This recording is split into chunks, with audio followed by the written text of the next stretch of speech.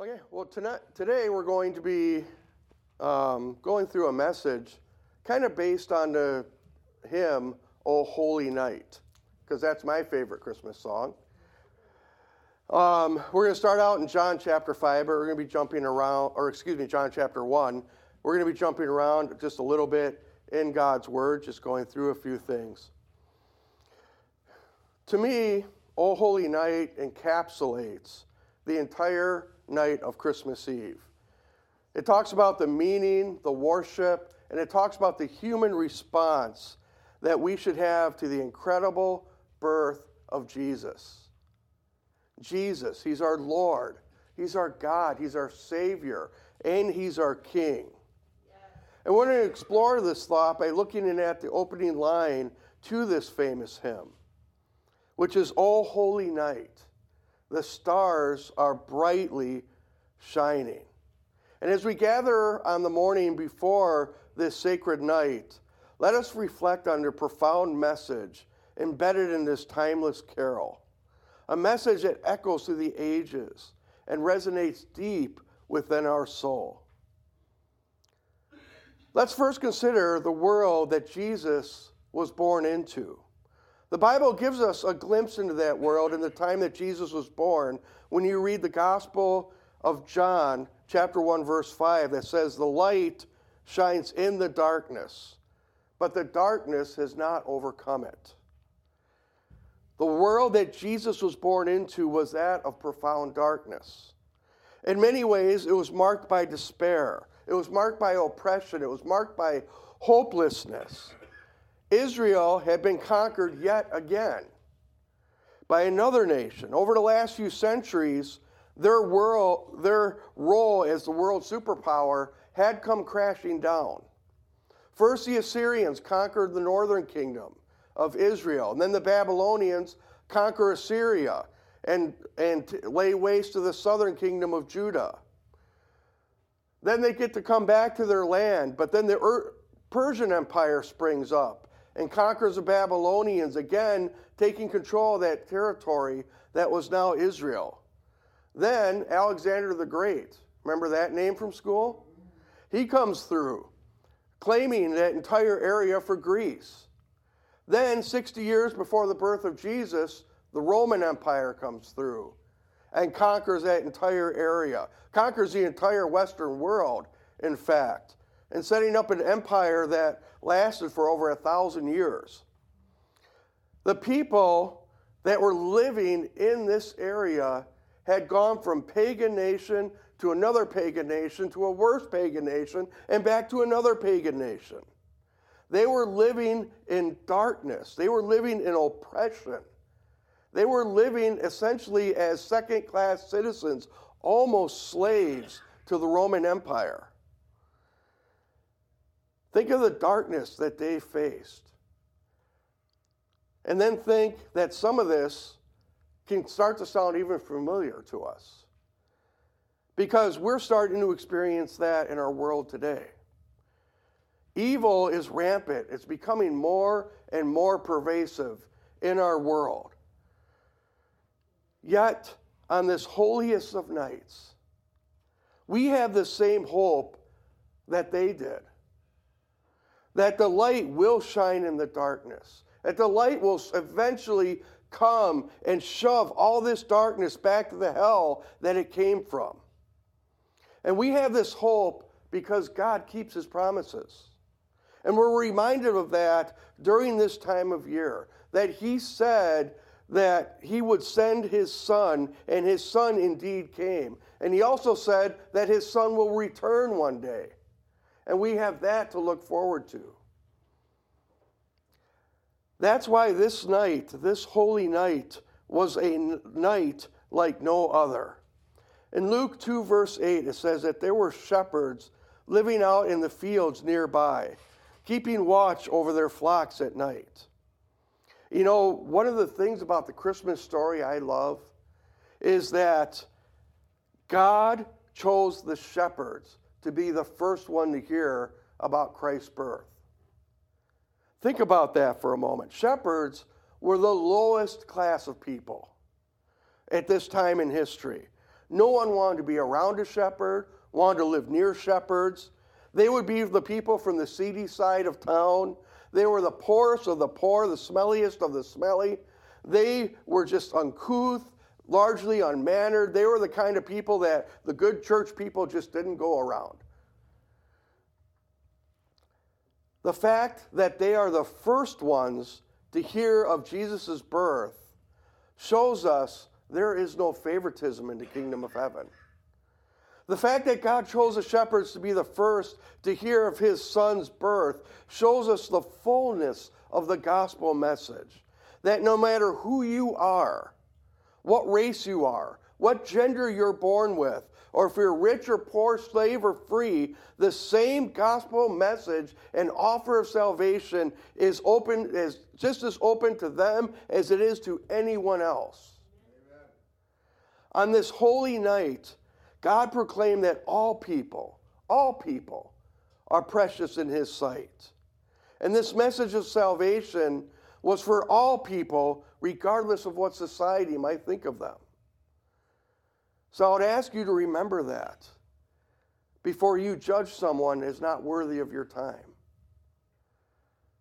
not worthy of your love, or not worthy of your compassion, or not worthy of your mercy. Because I think the greatest surprise many of us will face when we pass through heaven's doors is who will be there and then who won't. After all, on this holy night, God didn't go to the religious elite to announce his birth. He didn't go to Caesar in Rome or Herod in Judah. He didn't even go to the local synagogue leaders. In fact, he didn't tell the church board. The modern way of saying it is God went to the hood and told the people on the wrong side of the tracks the amazing news that Christ the Savior had been born. Maybe because the people on the down and out would be the ones to give him the honest, true worship. This holy night also shows us a divine intervention. In Isaiah 9, verse 6, it says, "For to us a child is born, to us a son is given, and the government will be on his shoulders, and he will be called Wonderful Counselor, Mighty God, Everlasting Father, and Prince of Peace." The birth of Jesus is not just a coincidence. It was a divine intervention in the history of humanity. It's a testament of God's unfathomable love for humanity. In a world that was marred by sin and separation, God sent his only Son to bridge that gap and reconcile us to himself. And this wasn't just for the world of first century Palestine. It was for us today as well. I mean, our world isn't very different than the one Jesus was born into. I mean, we have some technology that they didn't have, but do we have an understanding of what is really important? Do we have a better eternal perspective about the way we live? No, if anything, our technology has blinded us to what is really important. Our world has shrunk to this little 5-inch screen that we stare at all day. And that is why God sent us a wonderful counselor to teach us what's important. I know many of us are growing increasingly fearful for the future because of the evil that is sweeping our nation and our planet.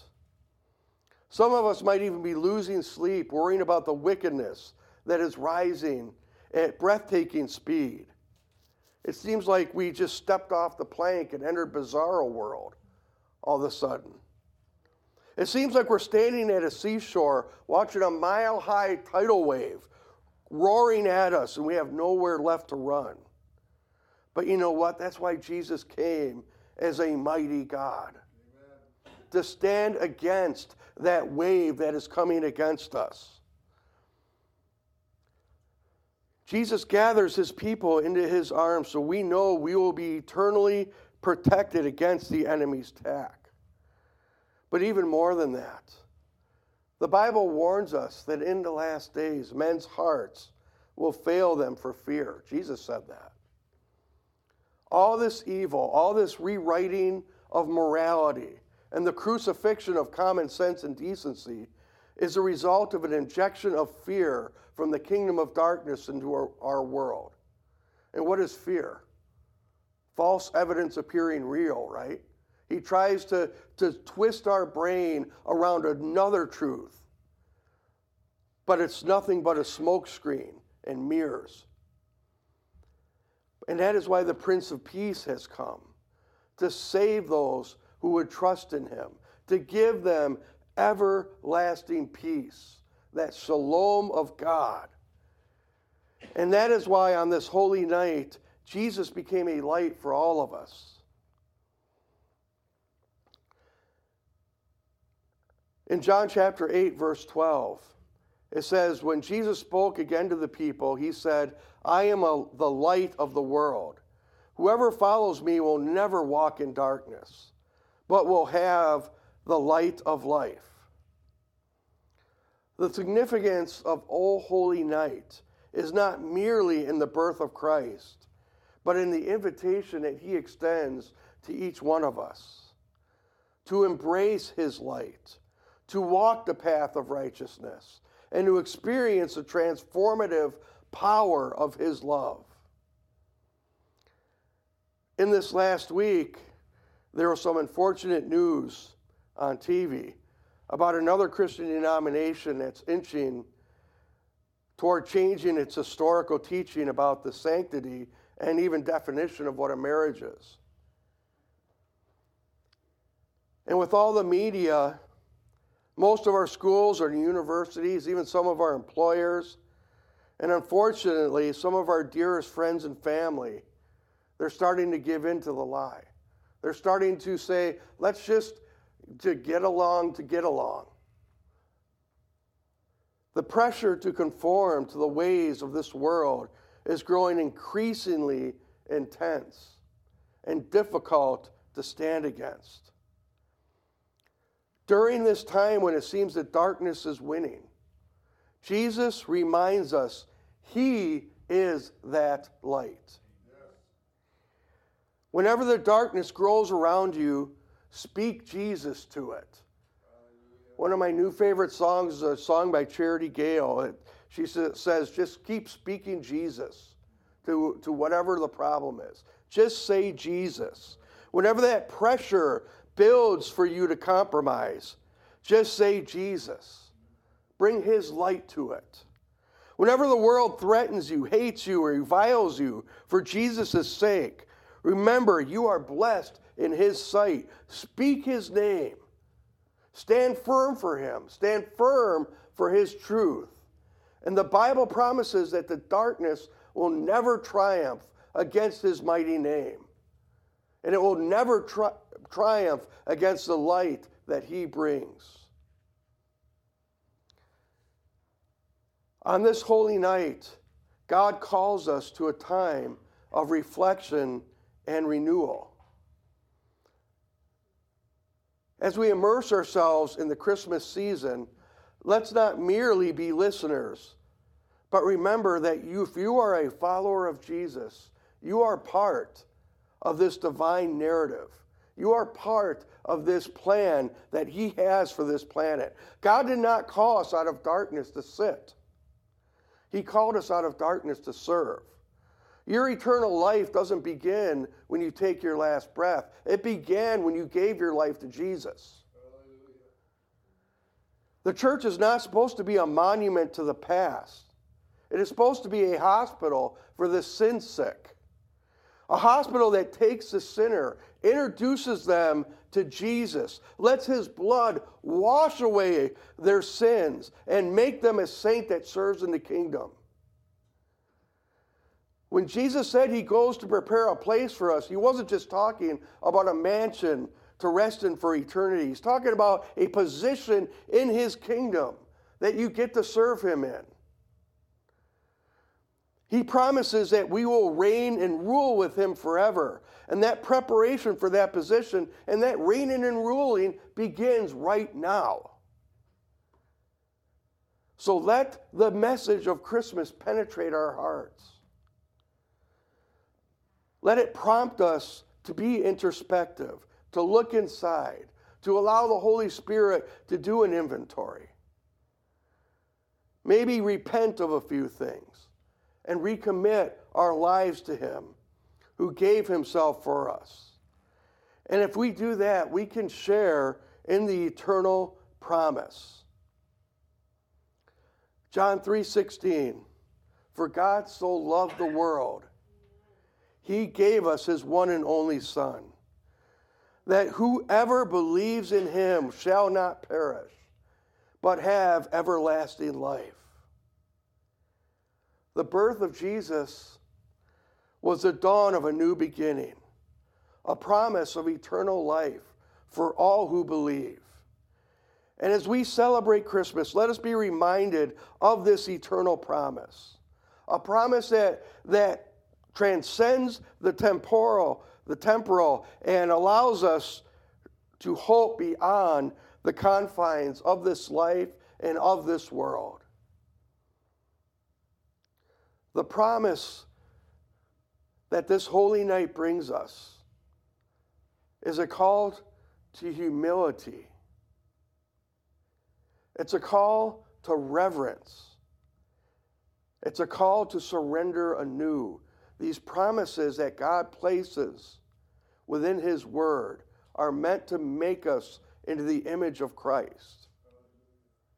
And as we stand on the threshold of another Christmas, let us ask God, give us the heart of a child again.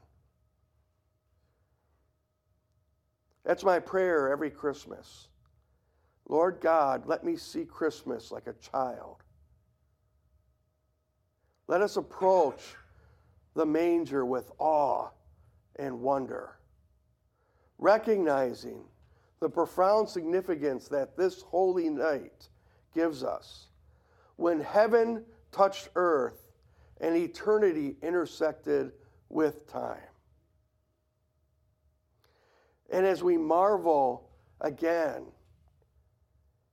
at the eternal God becoming a baby, let us respond as the hymn tells us, to fall on our knees, to hear the angel voices.